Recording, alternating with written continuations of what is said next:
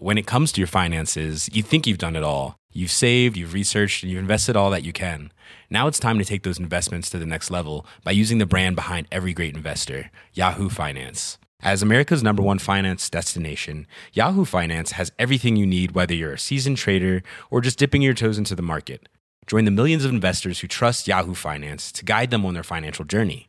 For comprehensive financial news and analysis, visit yahoofinance.com, the #1 financial destination, yahoofinance.com.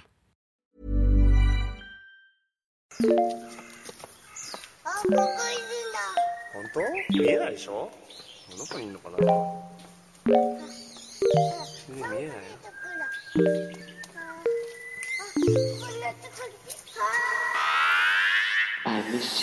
Top of the week, G Internet. It is Monday, July 22nd, 2019, and you are listening to Waypoint Radio, episode 250. I am your host, Rob Zachney. Joining me is Danielle Riendo. 250! That's what I got. And that's the energy I got. Kato, I can't see either of your faces. What? Oh no! What happened? I'm looking at the top of your head. Okay, now I see your face. Oh, But yeah, Danielle's You cut can just off. see my hands. Yeah. What happened? I'll here? gesture wildly. It's like she's a vandalized sculpture. I am. That's like I'm that's podcasting. Like the Visigoths sacked the city. truly. And That's who I am. Did you not know? I fixed Wait, it. can I give a bit of news? You guys, I got my blue belt. What's up? I got my blue belt Wow! Congrats! in Brazilian Jiu-Jitsu. That was my Awesome. news. Thank you. It just means I'm intermediate and no longer a beginner. That's all it really means. Oh, and I can break people's knees in competition now. Isn't that exciting? Wait, on purpose? Yeah, I can do knee bars now. Okay, but Most of the Yeah, time but people they tap, tap, don't worry. right. They tap, Yeah. don't worry. oh, I saw a movie. I saw a movie about that once. No, I mean, I literally saw the art of self defense this weekend, which just because there's a thing about tap or take a nap. I mean, tap or take a nap is much better than tap or break a bone. Like, to be honest, it's much personally, better to go I'm a out. big fan of Warrior. Just Just Tom Hardy just being a big sad dude. Oh, that's some good stuff. that is good. Very good shit. So I've had a weird morning. Yeah, please tell. Yeah, so we decided, MK decided that we need to start going to like this local dairy. 'Kay. And so now we have a milkman. Nice. Very old school. And last week we had our first delivery, and I usually get up around 6 a.m. So you can imagine my shock when our Monday delivery, the phone rang at 5:30 in the morning. What? And yeah, because my phone is how I buzz people into my building. So my phone rang at 5:30 in the morning. I snap awake. I missed the call, but I'm standing there and I'm like, well, they hung up, and I turn to MK and I'm like, there's no way that was the delivery guy, right? And she said, no, for sure that was the delivery guy. That was definitely the milkman. Honey, else would it he's a be? milkman. This is when they come.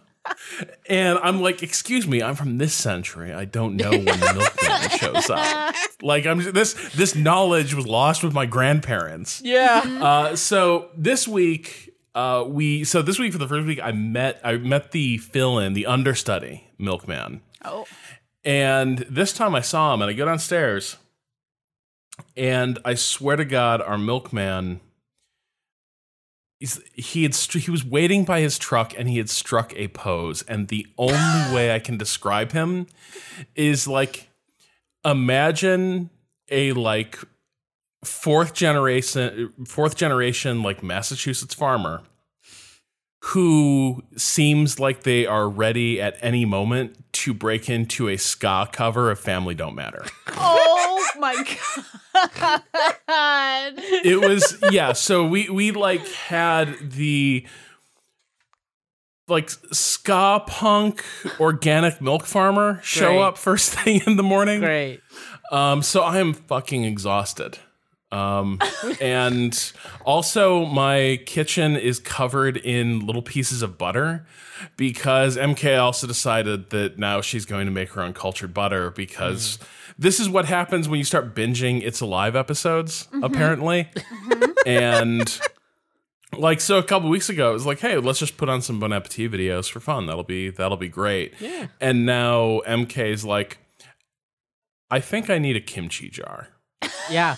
And I'm going to leave this cream out over the weekend, so it begins culturing into butter. Yes. But now I need to churn it this morning in the stand mixer, and wait a going to second. fling. Wait a second. Yeah, Kato. I was on board until you got into the stand mixer. What time was she culturing this butter? Is this also at 5:30 in the morning?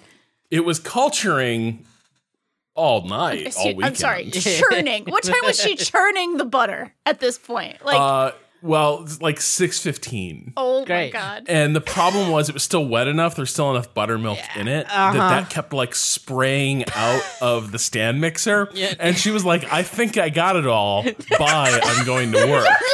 So I was just in the kitchen making coffee, and everything has like little bits of like butter dangling off of it. Right. Like all the hardware in the kitchen, there's like little pieces of butter here and there, like just stalactites like hiding beneath kitchen fittings. The butter is pretty need a delicious cat. though, I gotta say. Oh, yeah, Nice. That's great. Fermentation's good stuff. I don't know. So I've seen what happens when cats get into like really rich dairy though. It can be a bad scene. as well. Yeah, it's Ori. So I like popcorn a lot. This is a thing in my life. I am not a cook. I'm not a chef. Most of my meals consist of cauliflower rice and vegetables and cheese in some sort of fashion, or you know, granola made with walnuts mostly. So I don't really cook. However, I have a popcorn maker. I have a hot air popper, and I enjoy me some popcorn. And I, melt a little butter in the microwave. And Ori, my tiny cat, the cat that once destroyed a game of Into the Breach for me, she really enjoys butter water. The water I put, in the little cup to make it easier to wash. She really likes it. Great. I have to hide it from her, or we have issues. Butter water. She loves the butter water. It's her Little thing. GI issues. It's just like, Little- thank God little cats delicate kitty use a tongue. litter box. Thank God. Just thank Yeah. fucking God. Because my dog, I bless his soul, he's Well, still not yeah. great about certain things. You don't need two animals like laying waste to the apartment. It's correct. Yeah. One's enough. Laying. Yeah, Laying waste indeed, no, my friend. true. Anyway, speaking of laying waste, though, so how did y'all bear the heat? Because I basically hid in my cave this Yeah. week. I didn't see the sun most of Saturday. I just Wow. pulled the shades at because if I leave the shades up, I begin losing the battle with the heat by mid-morning. Like my AC will just start losing the battle. With the shades down, there's enough insulation and lack of direct sunlight that I was able to keep it at 73 in my apartment all day, which was pretty not bad. awesome. Yeah. That's all right. But it did mean I never saw the sun. Right. So I just entered this gaming fugue state. I did 4 F1 2019 races and just straight crushed it. Nice. I was really on fire. But I did sort of have that weird, I don't know. It feels strange when you go an entire day and you have no sense of time, right? It's like I just turned my house into a submarine today. Today the heat's broken, but the entire town smells like trash. And that made me think, I'll bet New York sucks right now. A little bit. You can smell the trash before you can see the trash. It's true. It's not great. It was. So I can never fight heat above 95 in my apartment with my very sad small AC. So I bear it long enough to get somewhere that has AC, like a movie theater or a mall, and just spend as much time as possible in industrial strength AC rather than try to stay at home, because my apartment is, sunny Yeah. in one room, and that room will always be 5 degrees hotter than it really is, just because of all the reflecting sun. It's hell. So Yeah. I saw a movie. That's What'd what you I see? saw. Oh, The Art of Self-Defense. Oh, right. Sorry. Yeah, You've already. Yes. You've told me about this. You learn to kill a man. God, that movie. If we still had Be Good and rewatch it, it'd be like, you know what? We should talk about this. This movie's a lot. But yeah, it was a very interesting. What's the word I'm looking for? After getting attacked on the street, Casey enlists in a local dojo that's run by a charismatic and mysterious sensei. Yep. He soon uncovers a sinister fraternity of violence and masculinity while learning how to defend himself. Did they just like mash up Karate Kid and Fight Club? Kind of, yeah, kind of a little bit, but it's self-aware in a way where it's like it's what the word I'm looking for is like not satire, Jesus, like critique, not even, or like like critique, but more like it's like self-reflexive in a way. It like it is critiquing that sort of violent masculinity, and like it's very creepy. In a good way though, like you could see where taking these sort of characters and taking these sort of situations could turn into like people agreeing with certain ideas, but like they made sure to like make the kind of more toxic ideas in this film like feel very obviously wrong. Yeah. So trying to avoid the Tyler Durden problem. Right, where exactly. That's people the come thing. out of that movie being like, that guy fucking owns. Right, exactly. I think they did that well in this one. Yeah. That's fucking awesome. Yeah, it's cool. It's worth a watch, I think. That's extremely good. I did a lot of jiu-jitsu and I watched a lot of fights. Good. There were Also indoor stuff. Yeah, it's definitely indoor stuff. Although I will say wrestling in this heat is like 3 rounds feels like 27. Jesus. At least. Yeah. And I also like I was not on my ambulance this weekend. I will be next weekend, but my ambulance was actually like conscripted by FDNY all weekend because of the heat emergency. It was like, hey, instead of just kind of going on calls when you feel like it, y'all, how about you're on our time right now and like, you know, doing more specific calls, which is that happens when it like is this bad. I did actually call an ambulance for somebody this weekend. That was the thing that I did. So everything had to do with the heat or fighting for me this weekend. Nice. Basically. Yeah. So yeah. Well, speaking of, so you know, the ambulance, Yes. a sort of vehicle of the urban landscape, A taking people confessional to space. and fro. Yes, Yes, if you will. indeed.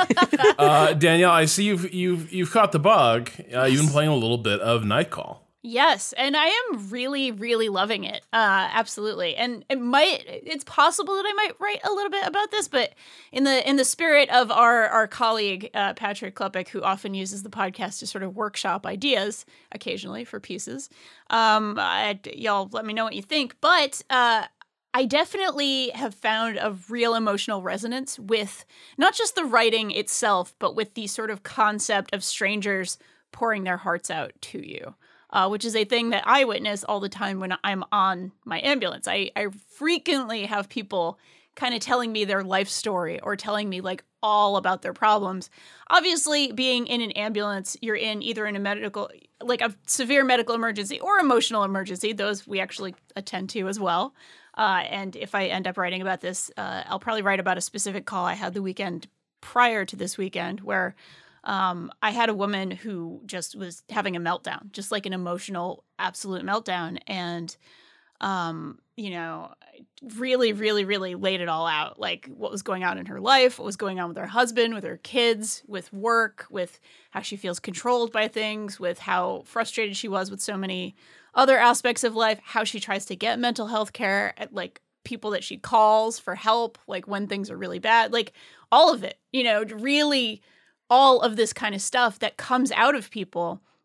And in Nightcall, you're a cab driver. You're not obviously taking people to the hospital most of the time, but people come into your cab.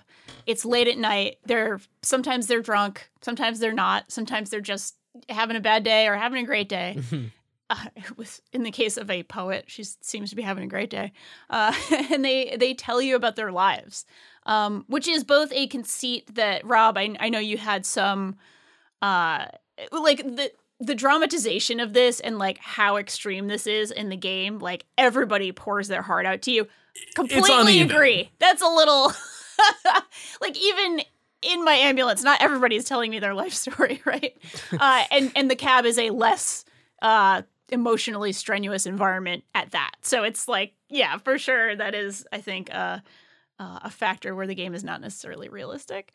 But when it does hit, I think it hits really, really well. My very first call in the game, and I guess in case folks hadn't heard the last episode, Nightcall is like an interactive fiction game. You play as a cab driver, Hussein, who is he survived a murder, he survived an attempted murder, and has been sort of blackballed into helping the cops find this murderer who's on the loose. But most of the game is driving your cab in Paris and meeting all these sort of interesting characters in Paris, including a cat and maybe Santa, and a lot of interesting people sort of along the way, and political figures and writers and all kinds of folks who you wrote about in your review, which y'all should go read because it's really, really good. But that sort of emotional resonance of the people who do, read as real in the moment. My very first call was somebody you mentioned in the last episode, which was the young woman who she's studying to be a lawyer, failed the bar exam, really wants to be a dancer, and she's on the phone with mom the whole time. And this really made me think of my patient from the other weekend because she was on the phone with her mom, like during half of this call. She was like on the phone with her mother, begging us, like, please, like, I need help. I don't know what to do. And she's also saying this to her mom, like on the other line. So it was very like, oh, wow, there's like this weird connection. They're obviously very different in terms of their lives and what's going on in their lives. But these are both like women who are on the phone with their moms about some sort of failure or some sort of thing that has made them unhappy. And now they're pouring their heart out to me, basically, which was super weird and interesting. I am loving this game, even though I don't think it needed that detective layer, which you also write about in the review, of like, I don't even know how it works, really. I just know I'm collecting evidence. It's not even like you're looking at the evidence. It just kind of shows up on this board of like, oh, this was a clue. And I'm like, I just wanted to read that newspaper article, actually. Like, this world is what's interesting to me. This case is not terribly interesting to me, but I understand why there is this sort of trend, I feel like, in a lot of IF pieces to make it a little more gamey, to make, add those sorts of extra layers of gameplay on occasion. And it's like, this was good enough without that. Basically. Before I could write up my review, I found myself revisiting The Simple Art of Murder, which is Raymond Chandler's critical essay on detective fiction. And he's writing it from sort of the midway point of the century, right? And so the detective genre, or at least the modern detective genre, is still in its adolescence, I'd say, when he's writing it. We've only just moved a generation beyond people being like Conan Doyle imitators. Yeah. But one of the things that he observes at the start of the piece, and I think this is really very true of something like Nightcall, is that a really great detective novel is actually incredibly difficult to write because the different parts of a murder mystery require accessing completely different sensibilities and spheres of knowledge. And so the argument he makes is that sort of the intricate logistician who's going to arrange these real knotty whodunit problems is probably not going to be the person who also has a great sense of how people talk and what moves and motivates them. The person who is the natural dramatist, who does have an understanding of human interactions and dialogue, probably isn't going to be the person who has a great deal of like forensic knowledge about here are different types of poison. Here is how the New York City phone system is set up, as opposed to the Paris phone system. Like that person that's probably a different person. And a lot of times in mysteries, what we're kind of hoping for is someone who's going to run the table on those, right? Someone who's going to create a story that's going to be a really satisfying whodunit, but also it's going to have convincing characters. And also maybe you'll learn something about like how just weird esoteric knowledge that comes up in a murder case. But that person doesn't exist, right? Like that's an incredibly tall order. And I think Nightcall is very much an example of really what you had here was a desire to write a series of scenes. It's a series of small one-set plays between characters. And in the process of that, in the backdrop of that, all of it's going to be shaped and framed by this murder mystery. But the people who made this game are not mystery writers. There's not. It's like they've watched a lot of mysteries. They've seen a lot of TV. I'm sure they've read a bunch. But in terms of like how they work and what makes people sort of stop and labor over who said what and what the witness statements were, they don't really have access to that. And so you end up with this real weird murder board of here's, according to this person, the killer is exactly, 1 meter, 80 centimeters. Yeah. But this person was killed by somebody who was less than 179 centimeters. And I'm like, I don't think that doesn't seem real. I question the medical examiner who came up with that. Yeah, I almost get the sense, and I'm still fairly early on. I've played a couple hours. I almost get the sense that your character, that Hussein himself, like doesn't know how any of this bullshit works, and that he's just doing the thing that intelligent and reasonable people do when they don't know what the fuck they're doing, which is like just write it all down. Like it could be important, write it down, that kind of thing, and just throwing it on a board. Where you're tasked with organizing things on this board, I don't even know what to do. I'm just like, if it didn't come with a string attachment, I don't know. I don't know where to put it. Yeah. I have no context for like any of this. So I just want to go back to talking to interesting people and cats. And yeah, I got the cat second. That was my second call on in the entire game. And I was wow, like, things went off the rails fast. yeah, it was immediate. It was the woman who failed the bar exam and then the cat. Like those were I saw the cat and I was like, oh, is that the cat? Oh my God, let me go. And I didn't know if it was like the cat's picture and then it would be like, oh, a person with a cat. No, it was the cat. That was my assumption. I was like, somebody's gonna be taking their cat to a vet, but Yeah. no, it's a cat. Don't chase the cat off. It's a sad, like it's just you'll feel bad. Yeah. Is what I'll say, because the cat will be like very upset you didn't take it to the train station. It's terrible. Don't recommend it. Oh, yeah, the cat was very But yeah, happy. I think. Yeah, I think it's I really like this game. Some of these scenes are so well executed, but I do wish that all these conversations added up to maybe being the solution to the mystery in some sense, and that you sort of saw these same. And I think this is the other place this game lets itself down a little bit. I think for a game structured like this, what would be really effective is if you had sort of a longer case rather than just like a week to investigate all this. You had a longer case and you encountered more of these people again and again and again until you began to realize, oh shit, I think this person that I've shared all these confidences with might be the killer. Yeah. And instead, like in like 2 of the 3 cases, I think I've had one interaction with the killer prior to sort of tapping them as the prime suspect. But what that precludes is that sort of sinking feeling of revelation you get when you realize like, oh shit, this person, this person who I like, or this person has a compelling story, let something slip they probably shouldn't have. Mm-hmm.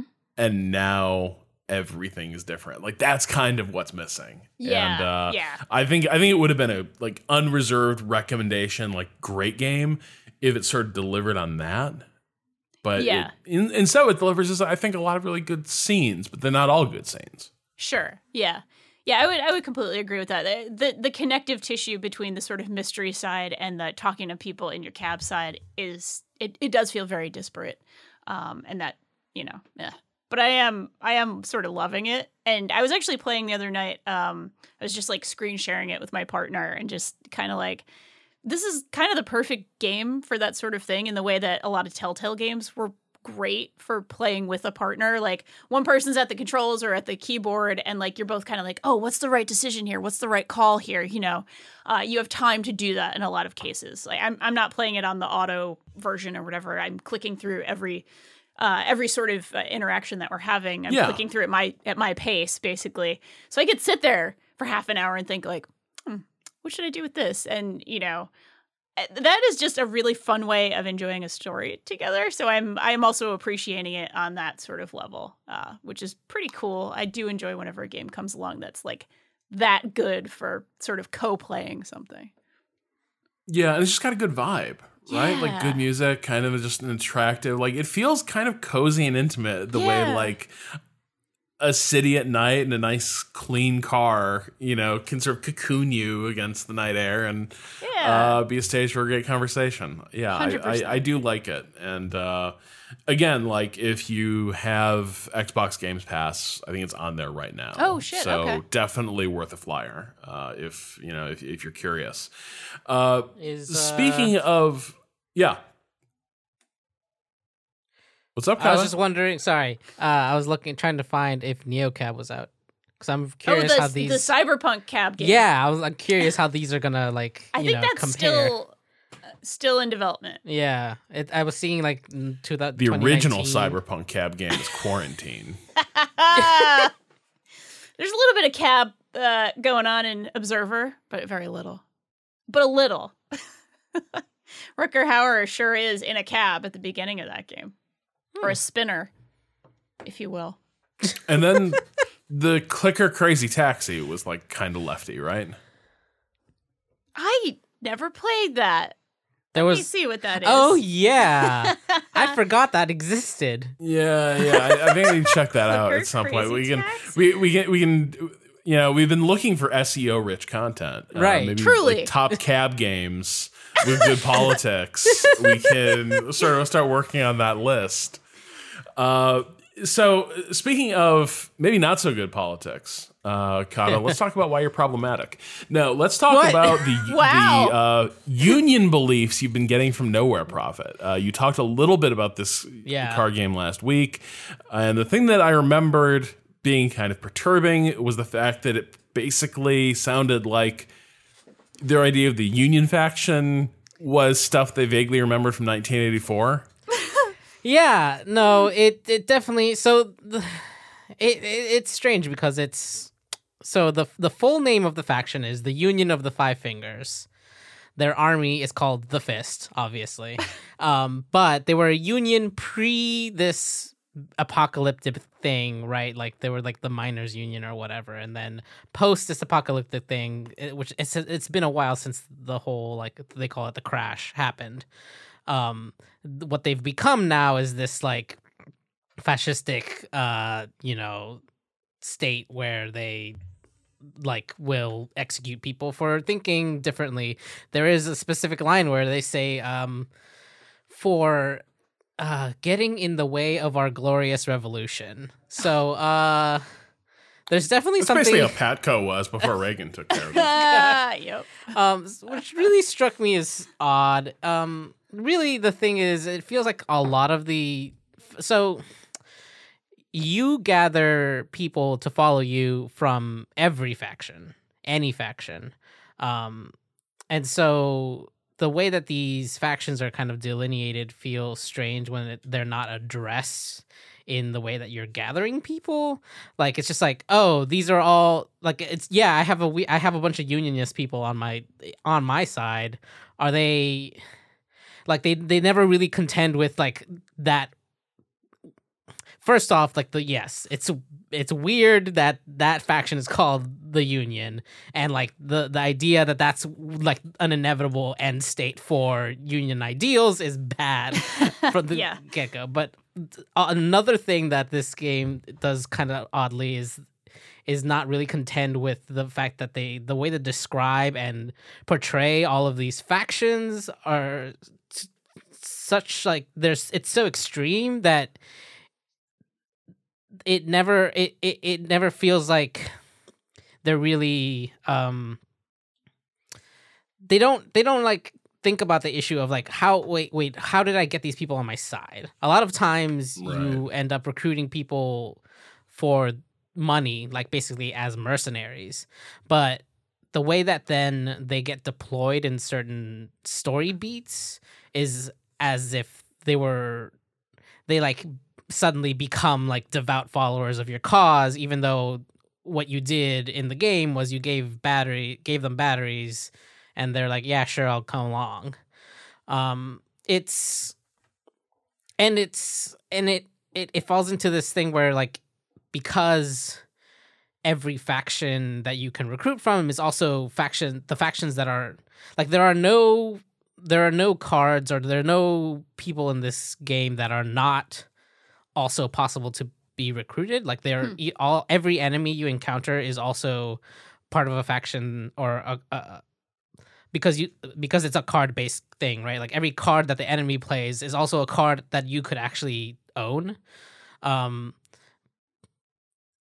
But like, yeah, it doesn't ever really.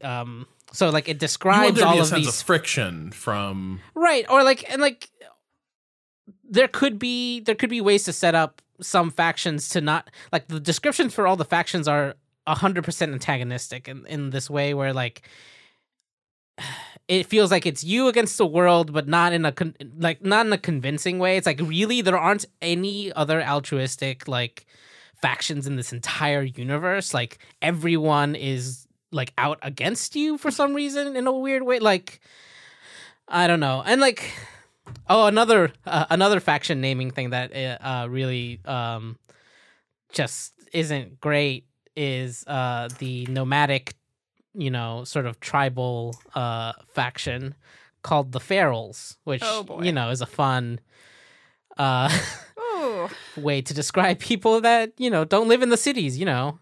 That's literally like the only difference, is that like after the crash they went to live in nature instead of trying to rebuild it within one of the destroyed cities. So yeah, it's weird. And like, there was one thing that happened to me.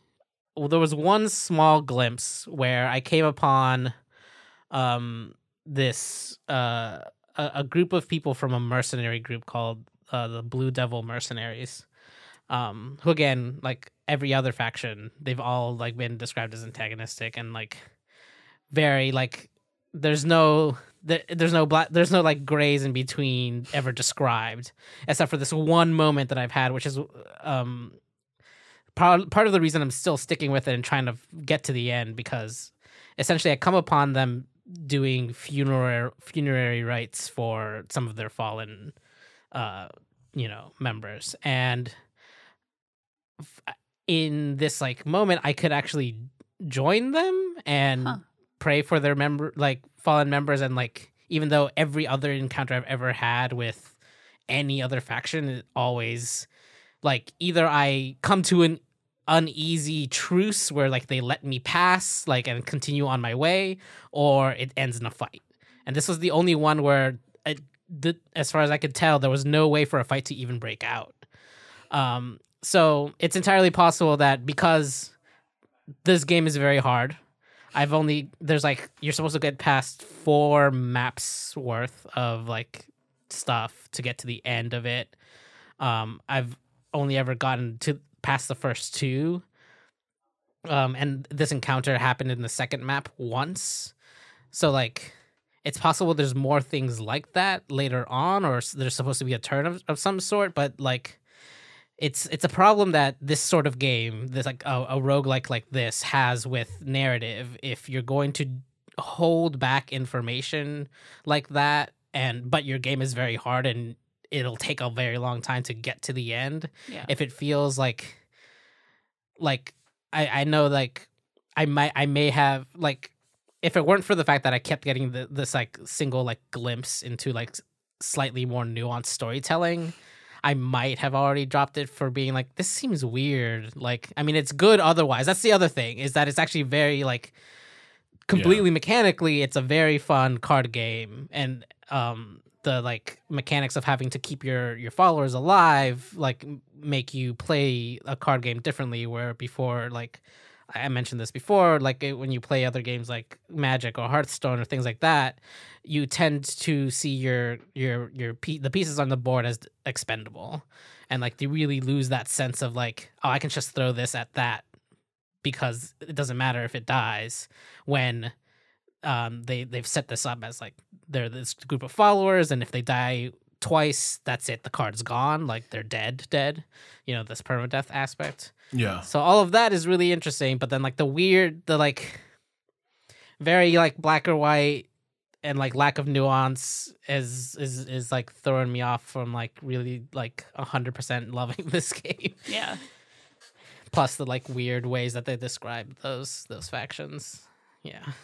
Yeah, that is a trap, like, to fall into for writing a game, right? Even if, and this is giving them a lot of credit, but even if they have some sort of other message or they're doing something with this eventually, which who knows if they are, but like, yeah, if you set things up in such a way, very few people finish games, right? Like, very few people will actually see the end of a game, especially like a very difficult game. So it's like, if you're doing something with it, you got to kind of at least foreshadow that you're doing something with it, right? Yeah, and there hasn't been much, unfortunately.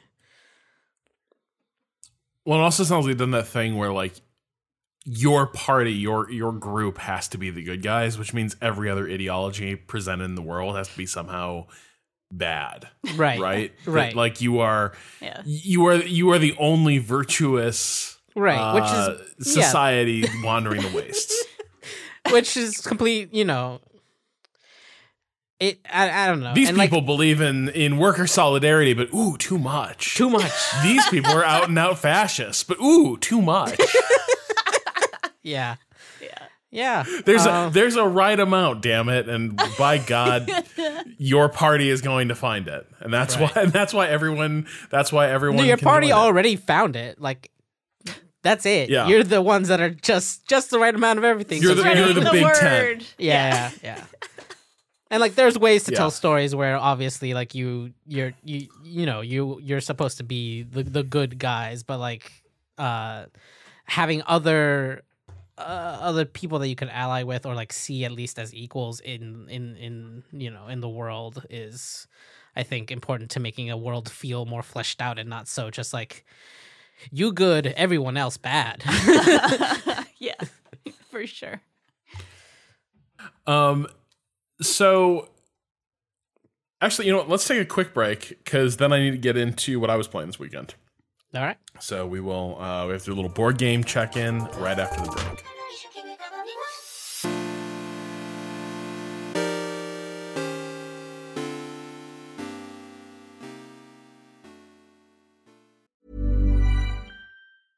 When it comes to your finances, you think you've done it all. You've saved, you've researched, and you've invested all that you can. Now it's time to take those investments to the next level by using the brand behind every great investor, Yahoo Finance. As America's #1 finance destination, Yahoo Finance has everything you need, whether you're a seasoned trader or just dipping your toes into the market. Join the millions of investors who trust Yahoo Finance to guide them on their financial journey. For comprehensive financial news and analysis, visit yahoofinance.com, the #1 financial destination, yahoofinance.com.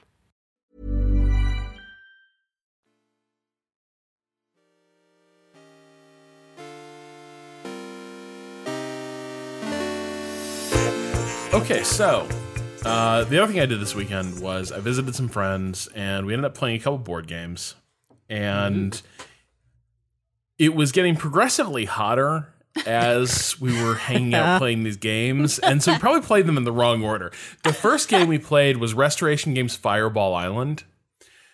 Which, Whoa. are you familiar with this? Do you remember the original Fireball Island at all? I don't remember. I don't remember it. No. So this is the first time encountering it. Fireball Island. Yeah, it's kind of a toy game. It's shades of like Don't Wake the Dragon or something like that, where you just run characters around this. Wait. Don't Wake the Dragon? Yeah. Don't Wake Daddy? What? Is that the same thing? Daddy the Dragon? No, that game in the 90s. Don't Wake Daddy. Yeah. No, that was a thing. It was a thing. Fireball might Island. be- Let me look at this because I've played something like this before. The original, I think.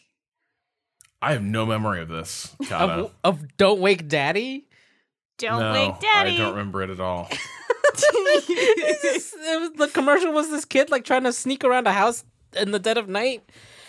Yeah. Yeah, now I'm watching a very old commercial about this. It's priceless. It's there's some kids superimposed over the board. It's fantastic. And Daddy is this kind of just nightmare golem like creature at the center of the board that like just sits bolt upright into watchfulness. Like a weird Really like captures our sublimated fears of our fathers. I think so. Anyway, Very Freudian. so what this game is, I think it's this huge, really detailed, pretty plastic board of this like fucking Temple of Doom style island with like a giant volcano / totem in the center of the island that will launch fireballs at intervals as you loot the treasure. And like, so basically you're all a bunch of your combination. Like, what if Indiana Jones was also like a shitty tourist on a booze cruise? Yes. And that's kind of who you people are. Like, everyone is there to both like just loot shit off this island, but also take good snapshots. And they're all worth victory points. And can you get back to the helicopter before the island like basically explodes? So you're influencers. Is what Yeah. you're saying. All right, good. And presumably once Fireball Island is destroyed, you release like an apology video or something like that. Of course. No, so it's very simple. Like you get cards and they each have like move 10 spaces, and each time you move like move past treasure, you can just grab a piece of treasure. The more matching types of treasure you have, the more points you get. But then a lot of times as you're running around looting stuff, a card will say like move 10, take treasure, but also advance like the Cataclysm track and release all the fireballs. And so this statue at the center of the island, this volcano, Volcar, you drop a little like bearing through the top of its head, and then from there it can go 3 directions: out the front, like through the mouth, or like out the ears to the sides. And then it's just kind of anybody's guess where those balls are going to go. They will just go falling down the island. And if they knock your characters over, like, you lose treasure. You also have the option to like flick boulders at other people's characters. So you can be like, you finish a move and knock one of the boulders over.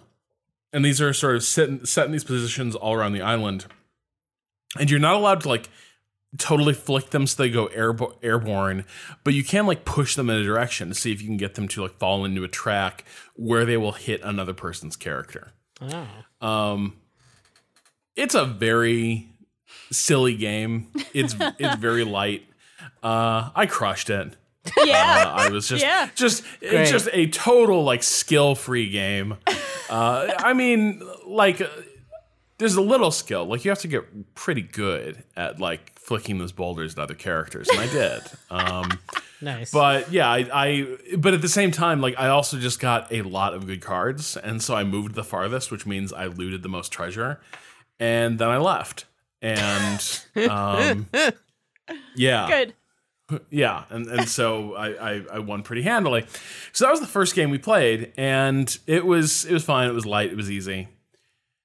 Then we played this game called Coimbra by Flaminia Brasini and Virginio Gili. And it was described to me as, it's a Euro game. You know, worker placement, some drafting. Uh-huh. Oh, it's a Euro game. Yeah.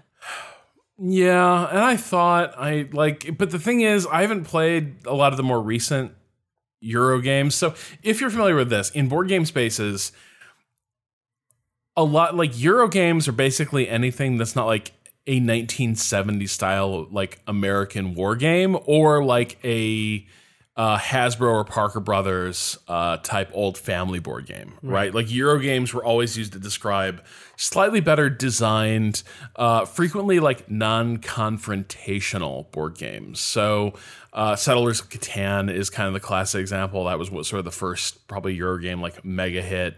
Agricola is another. Pandemic, honestly, is basically like sort of done in the Euro game style. But all these things that I'm describing tend to be pretty straightforward, easy enough to parse like how the theme relates to the mechanics. It was like 85 degrees and climbing fast as they began to explain to me the mechanics of Coimbra. Oh boy. And we should go to Board Game Geek real quick. Okay. And just pull up the like screenshots of the board, so you can sort of see what I'm getting into here. How do we spell this? Just about, Coimbra.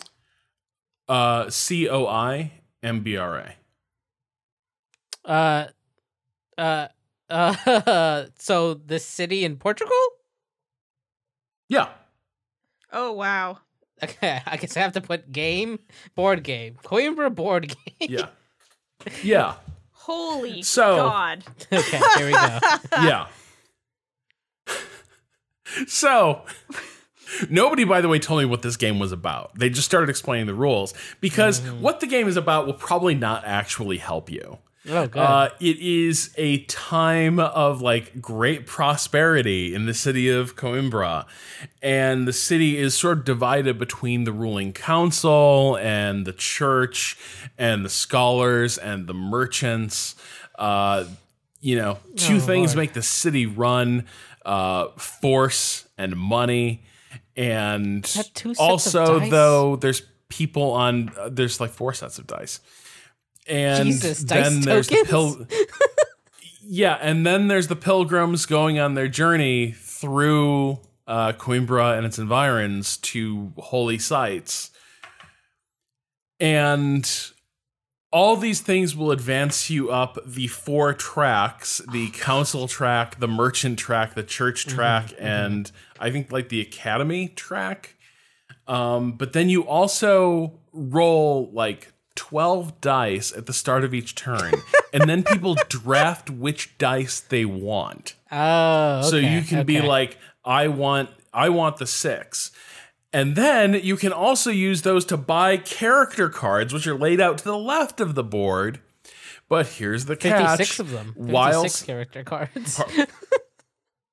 yeah, there's 3 sets of 4. There's 12.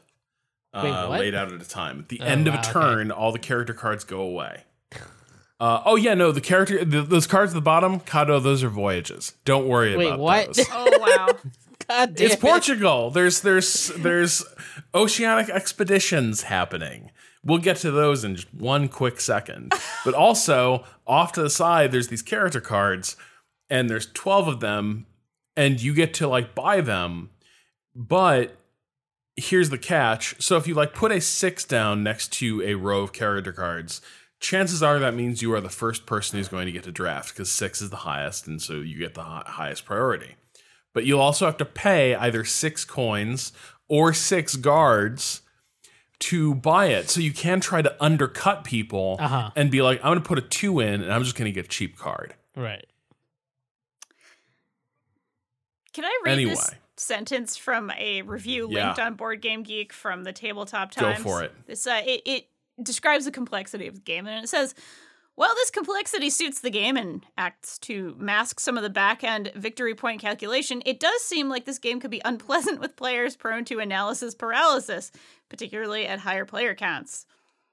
Is it analysis paralysis, or is it people who are like me, who are just gawking at all the numbers and colors and being like, That was me. Like it was, there were 2 people who played it before. There was MK who just like intuitively understood the logic of this. Sure. Gotcha. And then Yeah. there was me who was like, I was staring at the board and I was like, none of this makes sense. Like a lot of times in Euro games, the board itself can kind of give you clues about how it's going to work. Like there's certain like formulas and calculations that are represented on the board that sort of Yeah. let you figure out, like, you do this, that turns into this resource, and that resource can be used to buy victory asset Y or something like that. Usually you can parse this.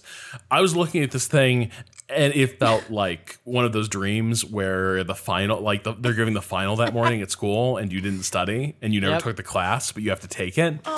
So it's like Map with numbers on it. What is by it? the time the explanation stops, it's like 87 degrees. Oh, And no. like I am just starting to like panic. And people are making moves. And people are like this game is great. Oh, I love the elegance of this. And I am just like doing things to try to keep the game moving without like letting on that I don't know what is happening. And so, but here's the weird thing. So I sort of go? What is it? Oh yeah, Doug, the pilgrims have got to go around Portugal, man. That's what pilgrims do. You got to get your pilgrims around Portugal, and they go to different holy sites that allow you to advance on the different tracks for the council or the merchant or the church track. So the pilgrimages are incredibly important. Guess which part of the game I didn't understand? Because like I was like, okay, wait. So I think I know how to. I can use the dice to set up. Like I can bid on things using these dice. Great, I've got it, and I'm just gonna do that because I seem to understand that, and I can just buy things off of that. And then it occurs to me, around like when it's 91 degrees inside, that I'm like, wait. It's weird though that like a third of the space on this board is this like Yeah, map of pilgrim sites. right. It's a pretty big chunk. Yeah. It's like often like, you know, in design, like size equals importance, right? Like that's kind of a visual principle of like, you know, info design. And I was like, damn, like weird that they would have this big map in this sort of like card drafting game. I wonder what that's about. So, last thing, by the way, so all the cards also have, you go through the drafting phase, and then all the cards also have like second order effects later in the turn. So, if like certain cards will be like in this phase, if you've played 2 purple dice, you get 2 gold. For each purple dice you played, you get like 2 gold. So take 2 gold for just having done that. So that's another thing you can calculate. And then when all is said and done, you've made all these decisions and you've activated various tracks which give you other resources. Then you can invest in the expeditions, which basically are like if you've played Waterdeep, Lords of Waterdeep or something like that, they're like bonus victory conditions. And this is where things can get a little crafty because people can be sort of architecting powerful end game scoring conditions that are not immediately obvious on the board. Like you look at the state of play on the board, but you don't realize that someone has paid for an expedition that will, and this was basically what I ended up doing. I kept drafting council characters, the black characters. And they're little like the town council, little black cards with a little white key on them. And for every one of those I had, I got 2 victory points. And I was sitting on like 8 of these things.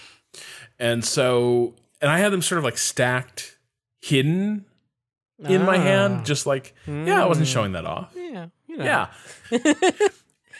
So I was like, this seems like a play. Sure. If I do this, surely I won't need to use the pilgrimage track At all. But no. And then like on the next to last turn, I was like, wait, why is everyone so far ahead?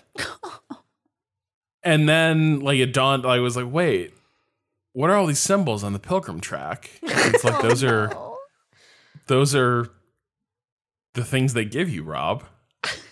And I was like, wow, they let you advance all these tracks all at once. And it was like, yeah, man. Yeah, they do. And I was like, damn, the game done changed.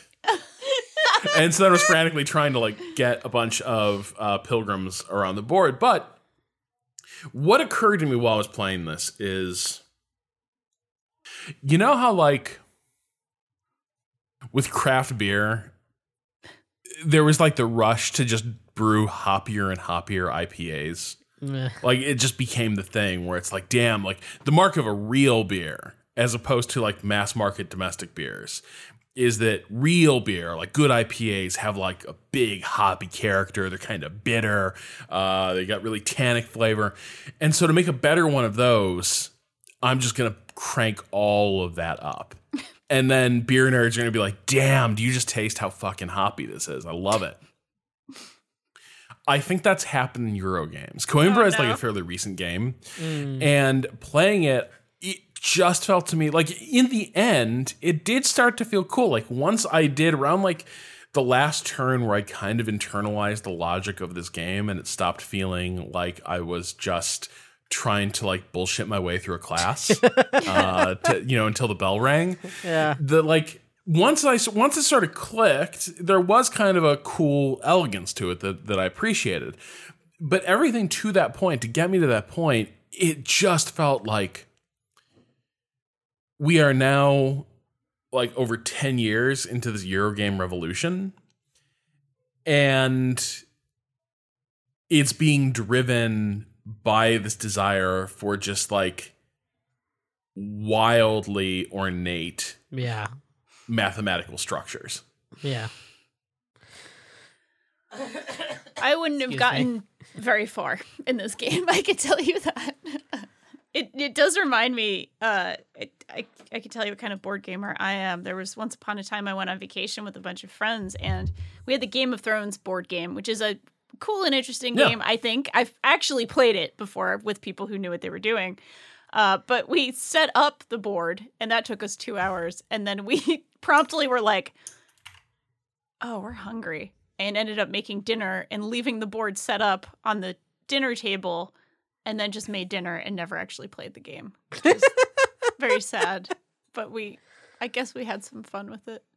I start losing the thread pretty early in a lot of rules heavy board games, personally. Well, to my shame. Like I don't have the kind of brain that comprehends rules explanations well. I really don't. Like if a game is a machine, I need to see the machine run for a couple like revolutions before I understand like how it works.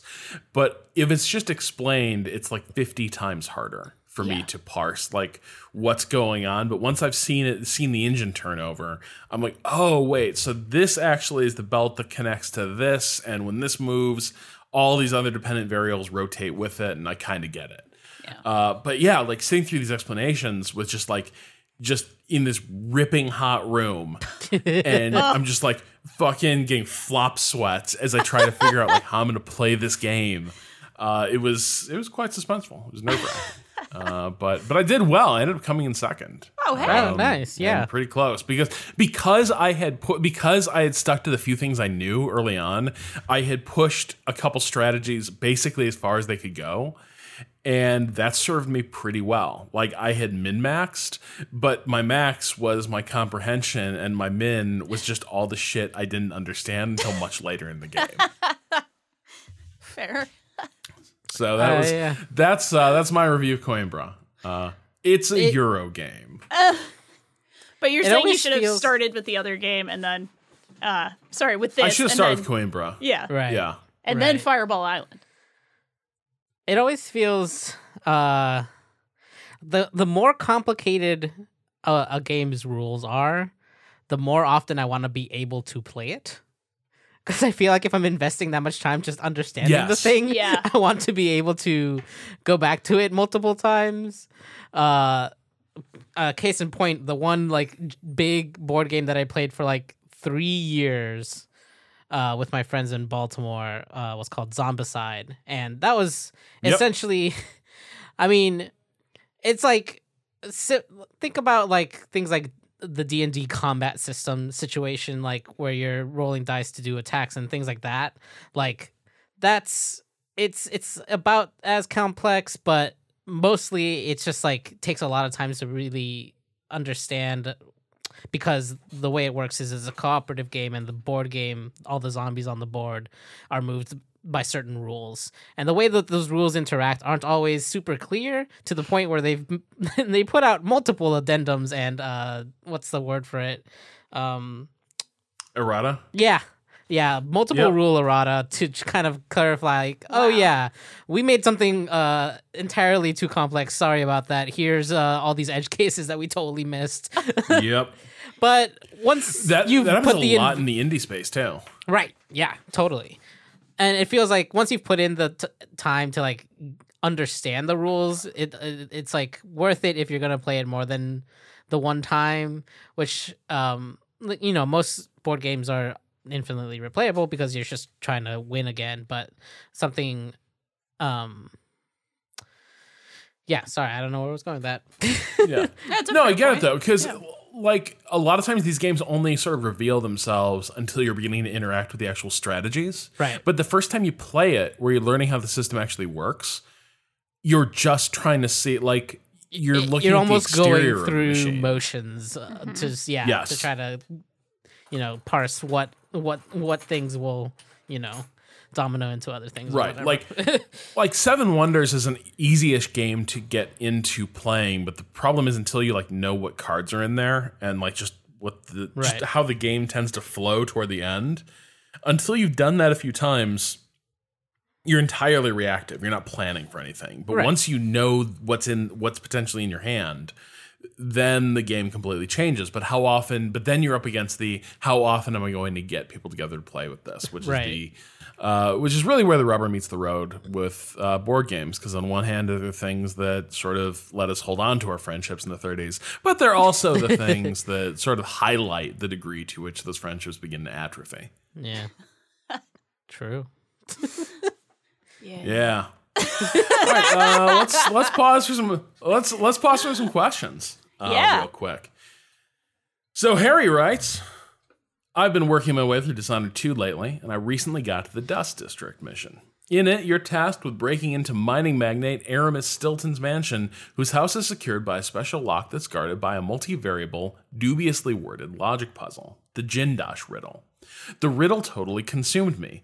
While there were other ways to break into the mansion, I felt like I absolutely needed to solve it, leading me to create a Pepe Silva-esque series of diagrams and incoherent ramblings in my notebook. It took me the better part of an hour and a half, and when I finally cracked it, I genuinely shouted Eureka in time with the trophy unlocking next to it. This got me wondering, what are some optional puzzles that have totally consumed y'all in the past? Did you crack the code? Are there any that still stump you to this day? Thanks for all your hard work, Eric. That's probably wrong. It's either Harry or Eric. Let me pull that back up. Wait, Oh, yeah. what? Yeah, It's Harry. It's Harry. Okay. Harry. Don't you worry about it. I have a couple. Well, I guess they weren't entirely optional, but sort of. Okay, so number one is The Witness. There were a couple of areas in The Witness, which I talked about way too much on Idle Weekend. But in case you don't know, I loved that game until I truly hated it. And there were times in the swamp puzzle area where I actually cut out pieces of paper, just like from a notebook, and arranged them into shapes. Yeah. And I put them up on the TV screen to like try to fucking figure out, because the swamp puzzles, if I'm not mistaken, had to do with particular shapes and like how you sort of figured out what X meant or what Y meant. And when I got through that fucking swamp puzzle, which still to this day, the final part of that puzzle confounds me. I don't understand how the solution is what the solution is. And like multiple people diagrammed it out for me, and I was still like, I don't think this makes sense because of another factor. I'm angry. Why, game? I spent hours and hours and hours and cut out pieces of paper and everything. I'm still angry about it. This was 3 years ago or something like that, but I'm still mad. But yep, that's number one. I have another, but I'll let somebody else go as well. So Destiny has had these puzzles that generally have been kind of ARG-ish insofar as it kind of requires a big, like a large amount of people kind of, inputting various codes and things like that. This past winter, they did something though where you could, as they put a lot of these args happen kind of off, out of the game, and then like you go into the game and find something to like input it into sort of situation. This one particular one called Niobe Labs happened in game, completely in game, in such a way that I felt like I could go in there with some friends and figure it out, and give it the old try. It turns out that it relied on information from previous ARG elements in such a way that we were never gonna figure that shit out. But god damn it, did we try for 5 hours and like still couldn't wrap our head around certain things that were like callbacks to previous steps of the ARG. And things like involving the fucking hilt of Charlemagne's sword, shit like that, like real world like stuff that we never realized was being was information that was being referenced. So Niobe Labs would be that for me. It still haunts me to this day.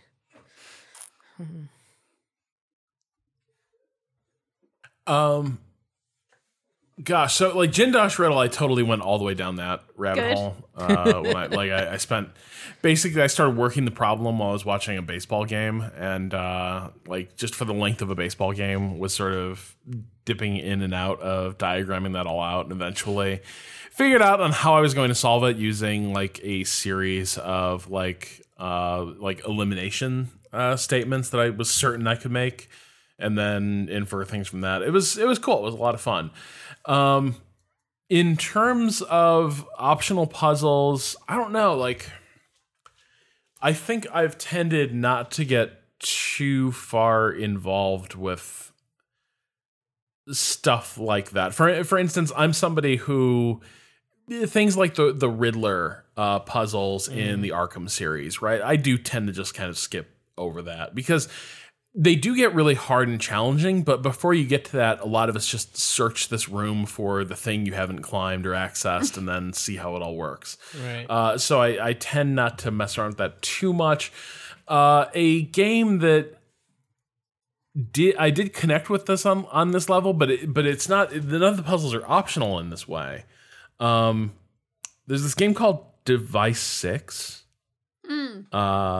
I remember. Yeah. Which is an iOS game. Seth Rosen ended up introducing it to me one evening. It is kind of an interactive fiction, surreal horror puzzle game that's done really elegantly for an iOS device, but it's like a series of... it is a game that hinges on kind of state changes. Like there is sort of the superficial world you inhabit, the surface level world where everything appears like roughly normal but somewhat cryptic. And then there's kind of like a photo negative version of the world where like a lot of things are revealed. Like to a degree, the hook of this game basically is it's like you keep toggling between the to serve humans and to serve humans for dinner. Yep. Kind of reality. But the puzzles are really good. The problem I tend to have with puzzles is that I go way too far. So, for instance, I convinced myself that there was a cue to that I basically solved how a code was working. It was sort of a code wheel type puzzle, and I'd worked out how the wheel was turning and what it would be indicating when it turned. But then I convinced myself that the indications, that every other step was telling me to rotate the reference direction for the entire code wheel, right? So like north would become west.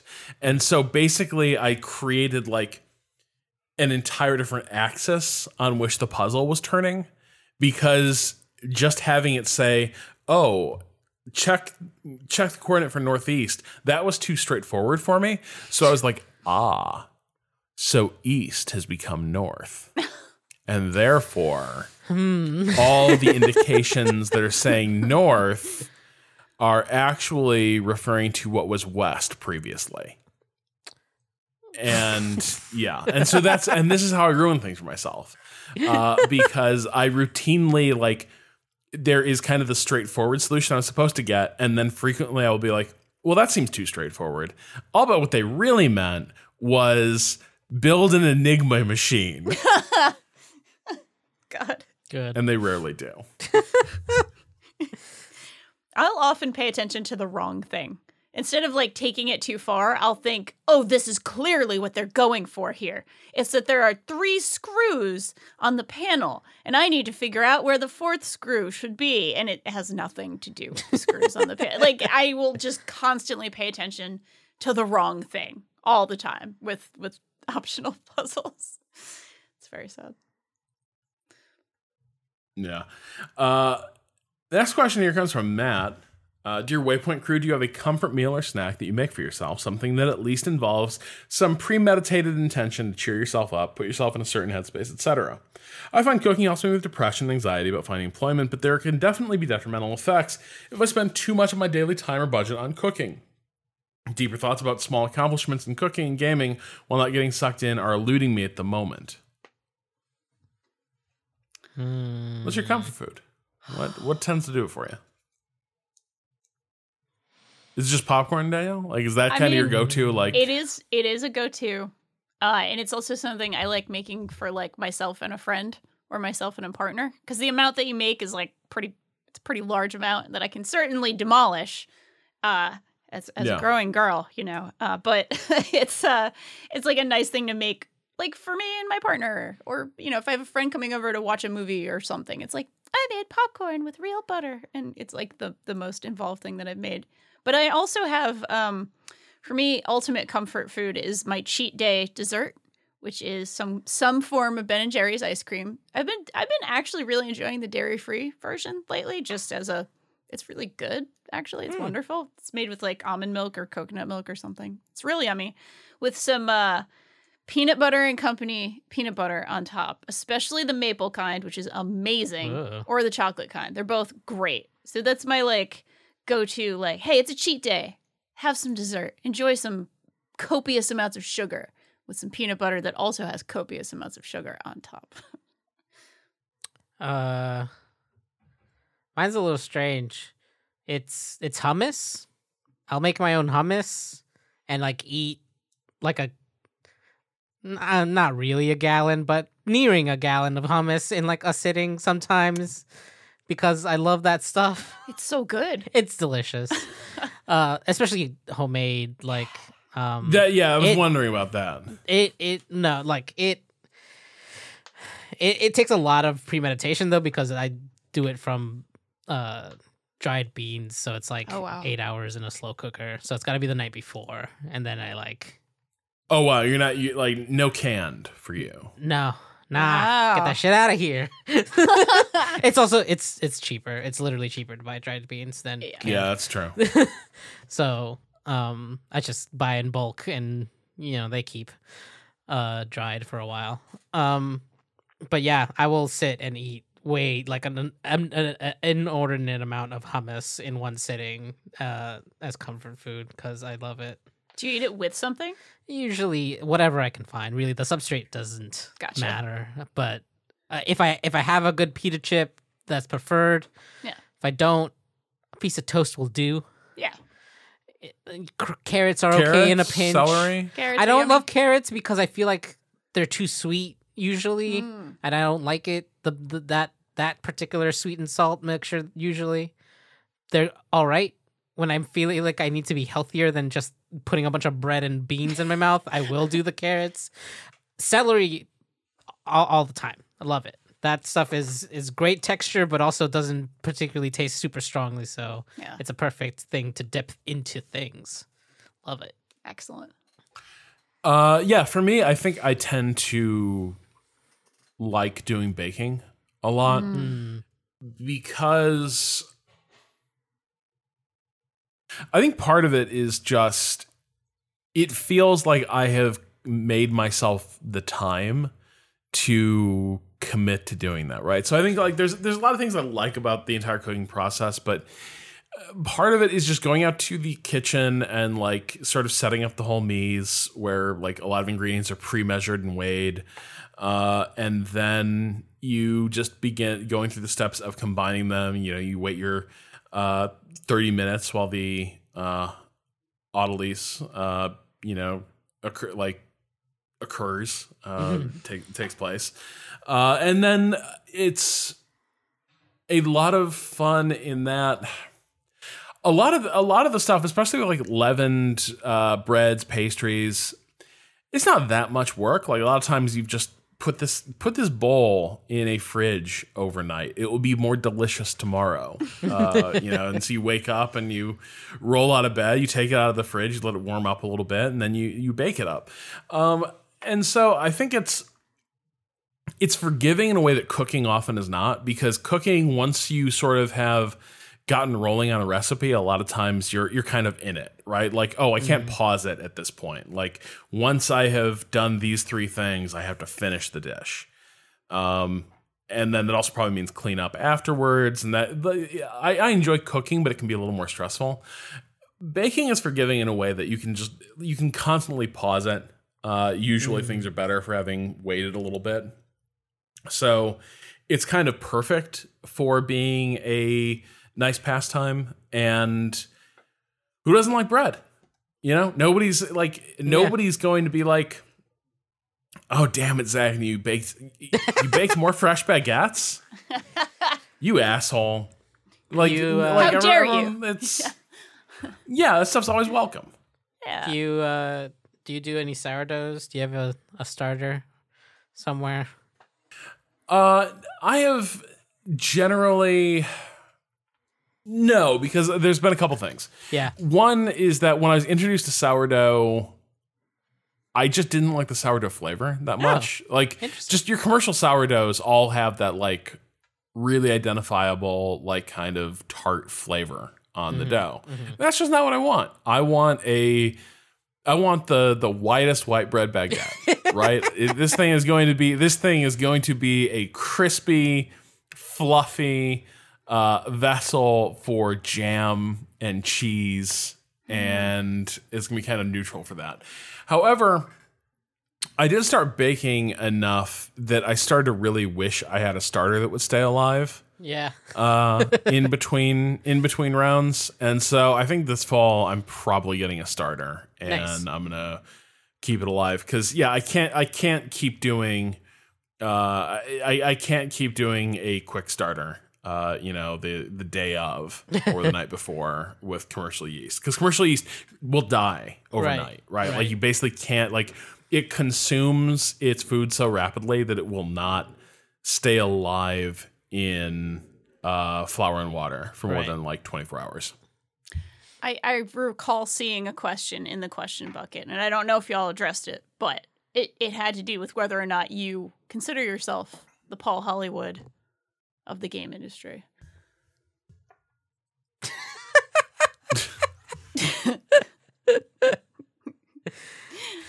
Are you Googling Paul Hollywood? Yeah, who the fuck is Paul Hollywood? Oh my god! Great British Bake Off? The Great British Bake Off guy. Wait, you just said you liked baking and you haven't... No. I like baking, not like... look, unless this dude has cooked with like Claire and Brad, he's nobody to me. Wow. You should I've watch watched some... like every season of that show at this point. It's delightful. It's so good. I don't bake. Sadly, in my life, I don't eat a lot of baked goods for reasons, but like, I love that show. So it is comfort food for me. Like, watching it is comfort food for me. Just watching like these skilled artisans who are all like nice, normal people doing this like incredibly high level competition with judges who are very stern, but very fair, and they're never mean. It is like the most wonderful show. It's really very good. wholesome. It's very wholesome, but without being cloying ever. It is very like, we're going to be very tough on you, but we're going to be fair. Like, it's So good. Anyway, Yeah, no, I've heard that show is nothing but charming. it's good. Because it is mostly like, as opposed to the cooking competition model, where it tends to be a little more like Gordon Ramsay's going to curse at somebody, or Yeah. these like teams of like ambitious assholes are trying to like, get Senpai to notice them. Yeah. Right. I do tend to be a little more interested in the cooperative model. This is why like MasterChef Junior I think does it for me in a way Sure. that MasterChef never does. Yeah. Because like most kids aren't monsters. Yeah. Which, that helps. This is still And a also, competition. Gordon Ramsay isn't Oh, gonna curse at kids. Exactly. This is still like a competition, and it's still like very, very, very high skill level. But it's just high skill level without anybody being Yeah. a dick. Really, it's more removing a Right. bad element than it is sort of adding like, oh, it's just charming and it's all people doing their best. It's like they're doing their best, but they're also very good at it, which is like key, I think, to the product. Anyway, Paul Hollywood. I was like, what's this guy to do with Doc Hollywood? He has beautiful, beautiful It eyes. sounds like a fictional character. I know. I think it's his real name, though. I think Really? it is. I assumed that was a Fantastic. stage name. He has great fashion sense. He's a gorgeous large man. It's just, he's great. Just saying. And a load of gossipy headlines on Google right yep. now. So, I don't know about this guy. Don't know if he's my goals. I don't know what they are. So, but I'm not surprised. Yeah. Also into cars. right, He's also into racing and cars. That's true. oh man, this guy sounds maybe all right, or at least somebody I probably get along with. Yeah. Right. Yeah. All right. Well, we should probably leave it off there. Yeah. Before That is his before we honest start to God real ass name. I think it is. Yeah, no, it is. I just looked it up. It totally is. Sorry, Paul Rob. Hollywood. Well, you can send us questions to gamingadvice.com with the subject question. You can find all of us on Twitter at Waypoint, and you can find me on Twitter at Rob Zachney. Danielle, where can people find you? You can find me at Danielle R.I. on Twitter. Kato. At A_Kato_appears. And our outro track is Miss You off the EP Pale Machine by Bowen. You can learn more about Bowen's music at waypoint.zone/Bowen. I can't believe we haven't updated this in like ever. That's real. We'll that's be back. That's going to be up I forever. think it still works. Yeah, no, that still works. Waypoint.zone is Raise a it to the rafters. separate fucking URL domain, so that one's going to be up forever. A lot like discourse.zone. Truly. May it never die. All right, and we'll be back later this week with the other half of that Evangelion episode that we were working on. 22 to 24, I think, right? Yeah. Yeah. Yeah, we got cut off last time by technical difficulties and the fact that we labored over 2 episodes for like 2 hours. Yep. This is gonna. It's what it's gonna be for the rest of this. It's getting dense. That's what- It's that's getting what dense. is. There's Like a lot. thick bread. It's getting dense. So That was we'll be my back, problem always. Was my bread would come out in like a solid block. It was bad. Bit stodgy. It wouldn't. Yeah, something went wrong there. I don't actually know how bread works. Gotta but ask Paul Hollywood. yeah, it was like it was like the bottom was one solid like thing, and then there was a big bubble of bread on top. It was bad. Oh. Yeah. Oh, we that's tried- weird. It doesn't sound like it was mixed well. Yeah, maybe that's. Yeah.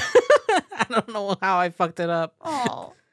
Yeah, My 'cause, starter- yeah, there should be lots of bubbles all the way through. If you got one big bubble, that It was like one suggests to me big that, bubble. like, yeah, Like that pizza suggests to me dough? there's like Like- a layer of yeast. Right. Oh God. It was Bar Paul like Hollywood. imagine like you see a loaf, a bowl of bread, right? Yeah, But like only the bottom inch. but it's hollow. Yeah, it's hollow. The bottom inch is like You made a bread bowl. solid. Oh, it's just nightmarish. yeah, bowl. it was not good. That's like a thick clay. Yeah. Yes. Clay With is a a giant, like, empty dome of air. Yep. Oh, this is hellish. I hate it. And so that's why No, I thank don't you. break bread anymore. Oh. But think of the amazing unleavened breads you could make. Oh. Maybe that was just Right. the Sure. universe's way of being like Kato. Think of the taqueria you could open. Right. Yeah. Well, admittedly, you'd just be serving tortillas. The rest of the ingredients, kind of, we're not sure. The But universe was just like, imagine you should be making pita to go with your fucking hummus. I was gonna say, Kato, Yes. don't call Defeata. Get yourself some pita. I'm very sorry for everything. But I'm not.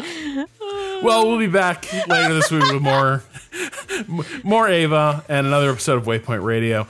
Until then, Danielle, what do we say to the people? Be good and be good at it. Peace. So there's that.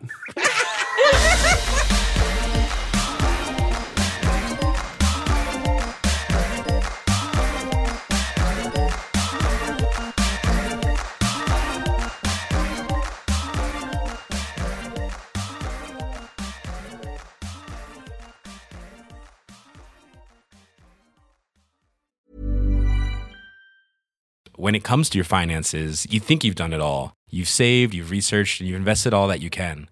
Now it's time to take those investments to the next level by using the brand behind every great investor, Yahoo Finance. As America's #1 finance destination, Yahoo Finance has everything you need, whether you're a seasoned trader or just dipping your toes into the market. Join the millions of investors who trust Yahoo Finance to guide them on their financial journey. For comprehensive financial news and analysis, visit yahoofinance.com. The #1 financial destination, yahoofinance.com.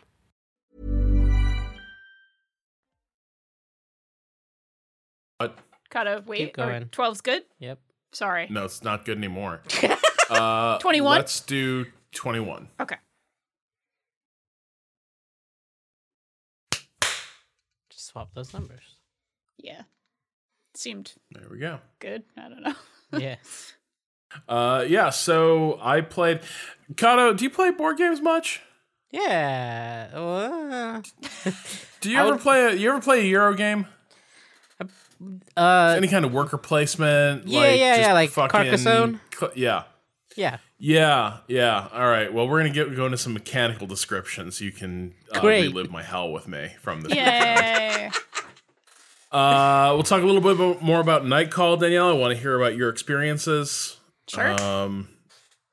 But first, I'm gonna have to tell everybody about my morning and what's going on around here. Good. All right.